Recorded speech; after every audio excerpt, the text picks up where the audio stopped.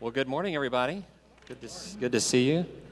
Wanted to thank again our choir and musicians for leading us, for sharing, for praying. Todd sharing about generosity, Matthew 6. We're going to be getting into that a little more in just a minute.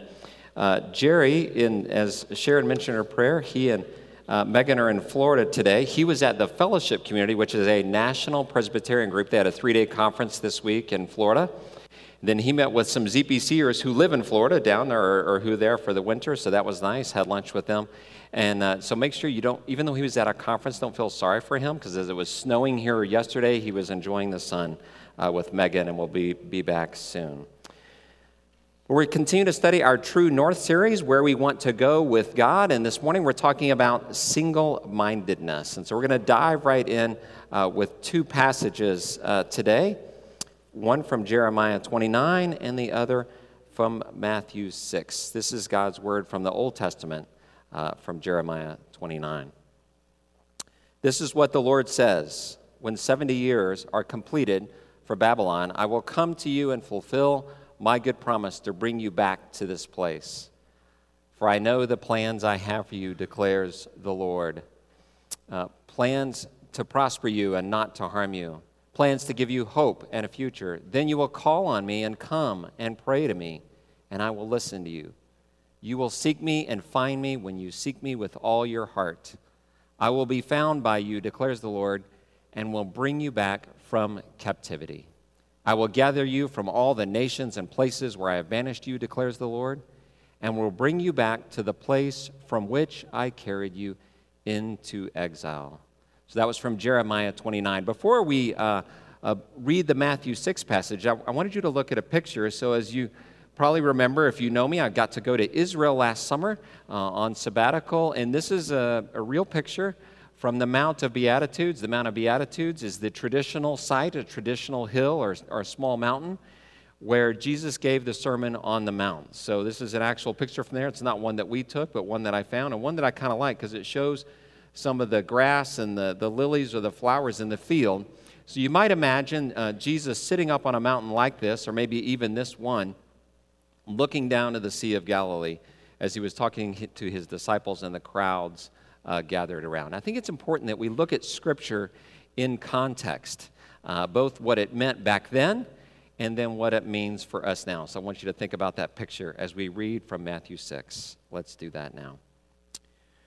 Do not store up for yourselves treasures on earth, where moth and vermin destroy and where thieves break in and steal. But store up for yourselves treasures in heaven, where moths and vermin do not destroy and where thieves do not break in and steal. For where your treasure is, there your heart will also be. The eye is the lamp of the body. If your eyes are healthy, your whole body will be full of light. But if your eyes are unhealthy, your whole body will be full of darkness.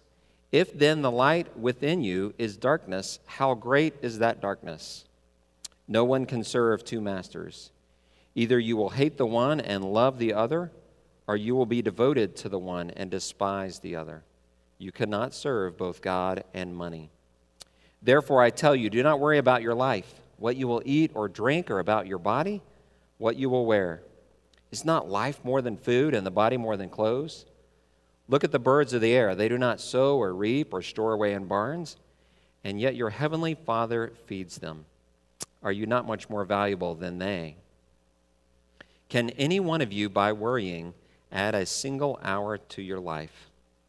And why do you worry about clothes? See how the flowers of the field grow? They do not labor or spin. Yet I tell you that not even Solomon in all his splendor was dressed like one of these. If that is how God clothes the grass of the field, which is here today and tomorrow is thrown into the fire, will he not much more clothe you, you of little faith? So do not worry, saying, what shall we eat, or what shall we drink, or what shall we wear? For the pagans run after all these things, and your heavenly Father knows that you need them. But seek first his kingdom and his righteousness, and all these things will be given to you as well. Therefore, do not worry about tomorrow, for tomorrow will worry about itself. Each day has enough trouble of its own. So, brothers and sisters in Christ, this is the word of the Lord. Thanks be to God. Let us pray. God, we ask that you bless this day. We give it to you. And as we study and talk about your word, may the words of my mouth and the meditations of all of our hearts be pleasing to you, our rock and redeemer. Amen. So I talked about looking at the scripture in context, and we look at that Jeremiah 29 passage. Most of you probably, if not all of you, know that verse 11. It's a famous verse. For I know the plans I have for you, says the Lord, plans to prosper you, not to harm you, to give you hope and a future. But what about the context as well? If you look back, and we read this verse 10, it says the people of Israel are in exile in Babylon. So right now their plans aren't great. I mean, things aren't going that well. They're in a foreign country. Probably a lot of their families or loved ones didn't make it. And they're hoping to get back to their homeland, to the promised land, to Israel. And then God says, but I have a plan for you. This exile will end at the end of 70 years, a couple of generations, and you'll get to go home. I have good plans for you. But then there's something that the people are to do as well. It's not just one-sided. They're supposed to have a response, as we are too. Jeremiah says, and God says this, then you will call on me and come and pray to me, and I will listen to you. You will seek me and find me when you seek me with all your heart. You will find me when you seek me with all your heart. So single-mindedness is about seeking God first, as Matthew says, and seeking God with all our heart, as Jeremiah says. So the heart matters. The heart matters very much. Now, one of the 6 marks of a disciple that we share here at ZPC is having a heart for Christ alone. Now, I will tell you, in everything I share this morning, things that I don't always get, these are also things I don't always get right, or things that I struggle with. And so, a heart for Christ alone. I'll share you maybe a little bit, something funny of how we don't. Now, we're a family who we love the Colts. We love cheering for the Colts. I know a lot of you do, because on Colts games, you're wearing your Colts jerseys here on Sunday, which is great. But there was a time when we pretty much worshiped the Colts. I just need to confess here, okay? And I will tell you, because we haven't changed our basement, but during the Peyton Manning era, and we know kind of what that was like, we have a Peyton Manning fat head in our basement. If you don't know what a fat head is, it's a life-size poster that will stick and stay on your wall. Now, we raised that up a little bit off the ground, so Peyton was already tall. Now he's about 7 feet tall in our basement. We have our Colts lamp, we have the Tony Dungy signed football, and we have our walls painted blue, and it's all around the big screen TV so we could watch the Colts games. So there was an era, and I would say that era is probably over now, where we had a heart for the Colts alone, okay? The Sheltons would need to admit that. But what we want to know is we want to put our priorities in the right place. We want to have our hearts going more towards Christ, towards a heart for Christ alone. Now, Jesus knew, as we get into the Matthew 6 passage, that people struggled with their priorities. And Todd mentioned this as he talked about generosity, that people struggled with worshiping money, putting money first ahead of God. They struggled with worry over things like clothes and food. Now, even when we read this passage, Jesus is not saying some things. He is not saying you can't own your own property, you can't own your own house. He's not saying that. He's not saying don't save money for the future, because he does say that elsewhere in the Bible. He's not saying don't have good clothes and good food. But he is saying these things. Don't love money more than God. Don't selfishly accumulate things in wealth. Instead, set up your treasure in heaven. And don't worry about things that will fade away. So we're to spend our time and our energy and our giftedness on good things, on God things. And I think it's refreshing even to read in the New Testament, for us today, because I know these are things that I think about, that Matthew's talking about here, that I still struggle with today. And it's refreshing to hear that Jesus had to teach the people, even on a hillside way back then, some of the same things. I also find it's refreshing to hear that some of our church leaders, even today, think about such things. So we had an elders retreat. Jerry mentioned this a couple of Sundays ago, on a Friday night and a Saturday. And as we were at retreat on Saturday morning, we broke into 2 small groups to talk about various things. And one of the things my group got talking about was money. And we shared about that some of us worry about as we talk in this passage about worry. We worry about paying our bills or saving money for college for our kids or putting money away for retirement. And I have to tell you, I was kind of relieved by that because I know I worry about those things too. I don't talk a lot about them. I'm talking about them with you today, but it was a little bit refreshing to hear that even some of our elders worry about those things as well. Now, thinking about it, paying bills, saving money for college and retirement, those are good things. Those are positive things. But if I obsess over them, if I focus on them, if I put so much of my energy towards them that it takes away from God, then that's not good. We need to put God first. So Jesus says here in Matthew 6, seek God's kingdom first and his righteousness, and all these other things that he just talked about will be added to you. So what is God's kingdom like? It's loving God, it's loving others, it's putting others first, it's caring for people and creation, it's practicing things we talk about here in church, kindness and hospitality, generosity, helping those who are less than us, who are poor and who are hurting, using our gifts to honor God. We're supposed to seek those kind of things. And I was studying this week. I read one Christian author. He said, in order to do this, we need to divest in order to invest. Divest to invest. He said we need to divest ourselves of our desires for the world or our focus or maybe our obsession or our stress with the world, and instead invest our desires, our gifts, and abilities with God. I thought that was a good way to think about it. Seeking God first can be freeing as well. It can free us up. When I think about it, I should love God because God first loved me. And because God loved me, I love my neighbor. And because God loved me first, I can seek God first. And so when I think about it in that sense of how God loved me so much, I want to seek him back. I want to respond to him with love, not only my thoughts and my words, but in my actions. Those things can free me up. It can free me from trying to compete with the world. It can free me up from wanting my kids, who are all teenagers now, and they're in those years where they're kind of achieving and growing and learning. It can free me up from thinking that I always want them to win at whatever they're doing. It can free me from wanting more things, or it can even free me from getting away from the worry about money.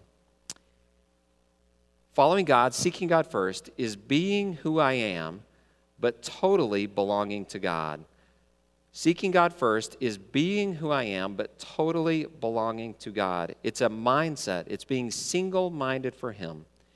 And I think it can simplify our choices and the things we do in a really good and healthy way.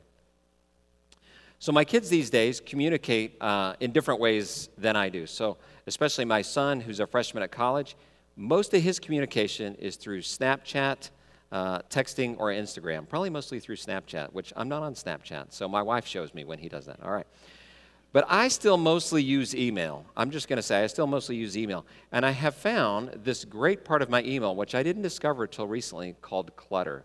I really like clutter because Microsoft Outlook takes clutter and it takes things that it thinks that I might not want to read and it puts them in the clutter file. So I almost never open clutter, but I did this week. Now, there were 4,640 items in my clutter. So I opened it and I thought, I wonder if there's anything here that I need. So I scrolled through about the first 50 of those. I didn't open maybe one or two of them. Then I went down about another 50 and I said, nope, clutter did a really good job of cleaning my email inbox for me. And so I don't need to read those things. And I kind of smiled. I was kind of happy about it. And I think when we seek God first, when we start to put God first, God can declutter some of our mind. God can declutter some of our choices. And we spend time on him and on the important things about God. And some of the other things, they begin to fade away, or at least the importance of those things begin to fade away. So because God loved me, as I said a minute ago, I want to love God in response and seek him first. Now, if you're not there yet, you can start by asking him to help you get there. Simply say, God, help me to love you more than the world. God, help me to love you more than the world. God, help me to love you more than my kid's success, than thinking about the college fund and the retirement account. God, help me to love you more than things I worry about. God, help me to love you more. And God, help me to put you first. A friend of mine told me a couple of weeks ago this quote, which I really liked about this: seeking God first and being single-minded for him. I want Jesus to be my greatest dream, not just bless my greatest dream. I want Jesus to be my greatest dream. I want to put him first, not just bless whatever my greatest dream is. I want to be single-minded for Jesus. I want my heart to turn towards him. David says it this way in Psalm 37. He says, take delight in the Lord. Think about that. Take delight, joy and goodness and things. Take delight in the Lord, and God will give you the desires of your heart. God wants us to seek him, to take delight in him, and then he will give us the desires of our heart and then help match whatever our desires are to his desires. Dale Bruner is a Christian author and speaker, and he wrote a commentary on Matthew. And on Matthew 6, he had some good quotes. Here's one of those quotes, and this could be a little challenging quote, but I really like it, so I wanted you to hear it today. Jesus does not quash ambition, he elevates it.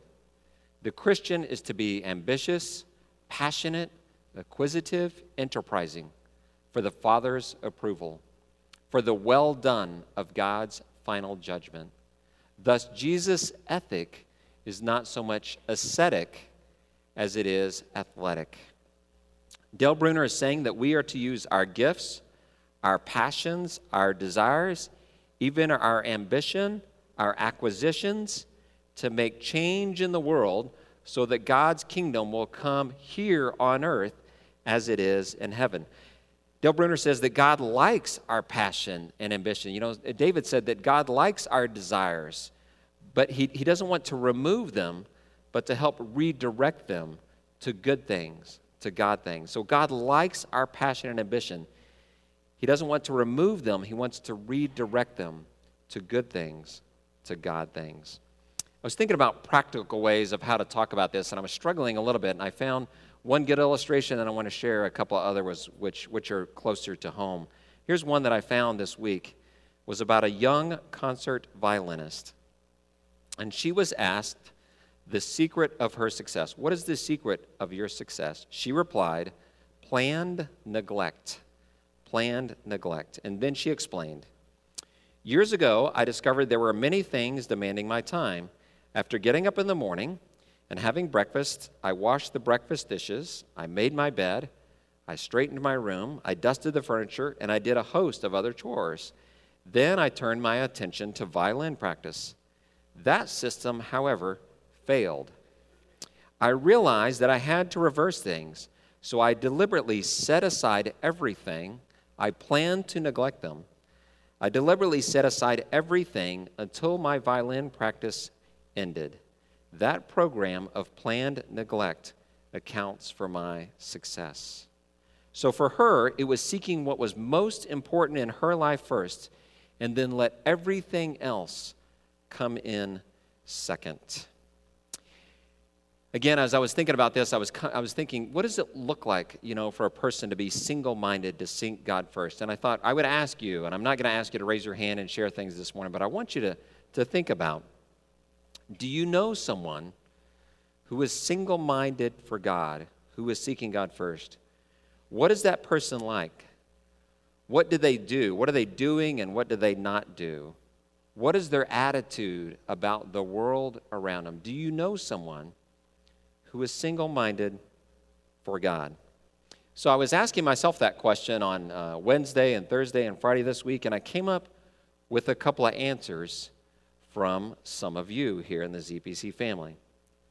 There was a couple here in the ZPC family that over the last several years cared for someone who had a debilitating disease, and this lady, none of her family lived close by. She had difficulty having caregivers. So that not only gave her rides to her doctor visits, they checked on her in the hospital very often and in her rehab facility. They even helped to get her finances in order. They helped her to find legal help when she needed it. And then when she couldn't live at home anymore, they helped her to sell her house. They were there the day that she passed away, and they even helped to plan her funeral and make her family from out of town feel welcome. They weren't family, but she thought of them like a second mother and father. They were seeking God first and how they cared for her. I thought of the lady here at ZPC who felt that God had told her to care for widows and widowers and for orphans, as we read in James 1. If you read near the end of James 1, it says we are to care for widows and orphans. And so over the years, along with her family, I know that she helped 2 single fathers who were raising children on their own. She became friends, really good friends, with a widowed mom who was raising 3 teenagers. So much of a friend that the mom would say, I don't have a husband to think about how to parent my kids, but I can talk to you. And that came out of seeking God first and what God would have her to do. I thought of this week, members of our church, you who tirelessly work advocating for children who don't have families, and advocating for families who don't have homes. So these families, these children can find families, and people who don't have homes can begin to have houses. Now, are all these people that I thought about, are they perfect? Do they always put God first? No, of course not. They don't. They're just like us as well. But I do know they have a sense about them to use their gifts, their abilities, whether it's hammering a nail to build a house, or to handle finances or administration, or to place people together in need who have gifts and abilities. They can use their gifts, their passions for God. Now, when I hear stories like this, and I even read some other stories as I was looking for this, I said, those won't work because those people are so out there, they're so holy that I can't even relate to them. And so we might say, I can't be like that. I can't do great things for God. But you can do one thing. You can take one step. You can take one step at a time, and I can too. My guess is that most of these people, and I know some of them because they're here at ZPC, is that they weren't single-minded every day and that they didn't do it all at once. That they took one step, and then they took another step, and then they took another step, and God began to work in their lives to make something beautiful out of all the steps that they were taking. So how do we be single-minded? How do we break this down so that we can be seeking God first and seeking God with all our heart and be single-minded? I think 2 things. Number 1, seek God first, and that means start each day with God. And number 2, seek God with all your heart. And I'll call that be riveted on Jesus. Be riveted on Jesus. So first, start each day with God. A pastor friend of mine says that he had a hard time waking up in the morning, and sometimes he would think, good gracious, it's morning, it's another day. Instead, he said he started to pray, good morning, God. When he woke up, he got awake enough to think about it and get his mind in order to say, good morning, God. And he would begin to say, God, this is your day. I give it to you. And I've taken that on as a practice in my own life. I don't say the same thing every day. I don't say the same sentence every day. But almost every day, I say something like, God, this is your day.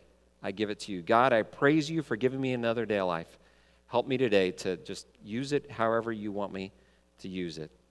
Some days when I really get going and I'm awake, I'll then start praying and thinking about what's happening that day, what's on my schedule, what God might bring my way, and asking for God's help. And I will tell you, there's other days when I get going fast and we're getting kids off to school and I'm checking the sports scores on Mike and Mike. I'm hearing what they have to say about what happened in the sports world, and I forget.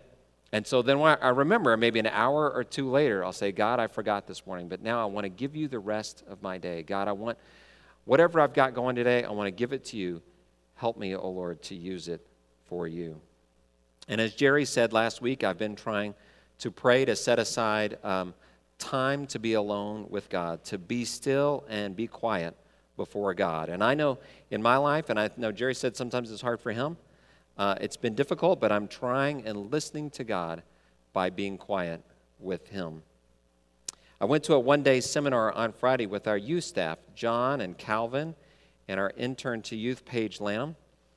And we went to this seminar to hear about growing young, being a church that was growing young instead of growing old. It meant prioritizing and spending time with our youth and young adults. And they talked about several ways that healthy churches who are growing young, how they're doing this. And one was to be focused on Jesus. And they did lots and lots of surveys, lots of research, and they found, they got a lot of quotes from people as they did all this research about Jesus and taking Jesus seriously. Here's a couple of the quotes that they had, we heard on Friday.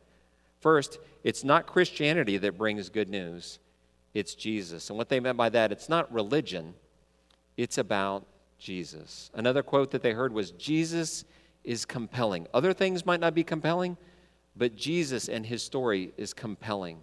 And then someone else said, be riveted on Jesus. Now, we too at ZPC, we are a church, I believe, that thinks Jesus is compelling. And so we want you to think about, start each day with God. God, I want to give you this day. This is yours. And then we want you to think about, how can I be riveted, be focused on Jesus? So we have a plan in mind. It's the Lenten reading plan, and you've either got this handed out to you either last Sunday or this Sunday. We're going to have it at Ash Wednesday on this Wednesday. It's something I'm inviting you to do with me. I'm going to be doing it. I'm really excited about it. What it is reading all 4 Gospels over the time of Lent, which is March 1st to April 16th. You might say, all 4 Gospels, how do I do that? It's about 2 or 3 chapters a day. Each chapter in the Gospels is about 1 page. It's doable. You can do it.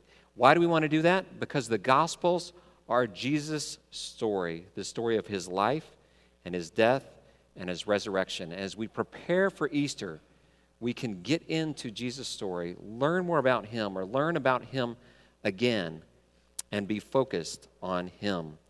We're going to have a couple of ways you can do this, interact with it. We're going to have a weekly blog on the ZPC website. We're going to post some sayings or quotes on Facebook. And if you want to meet face-to-face, I'm going to be this Thursday and Sunday, and then the following weeks at noon on Thursdays in the chapel, or at 8 a.m. In the chapel on Sundays. And I'll meet with you for 20 to 30 minutes to talk about, what have you been reading this week? What have you been reading in the Gospel of Matthew? So this week, try one day to be single-minded. One day. Then one day more. Then one more. And when you fail, as I do, try again to be single-minded for God. Good morning, God. I give this day to you. Use your mind, your single mind, to worship God, to pray to God, to listen to God, and to learn about God through his word, through the Gospels. Let us pray. Well, Son of God, we give you thanks for everything that you have given to us. We give you this day, and we pray that we give it back to you. God, help us to use all the gifts we have, even our ambitions, our abilities, our generosity, everything that we have, to bring worship and praise to you so that we can be more single-minded for you. We lift up all these things to you. In Jesus' name we pray. Amen.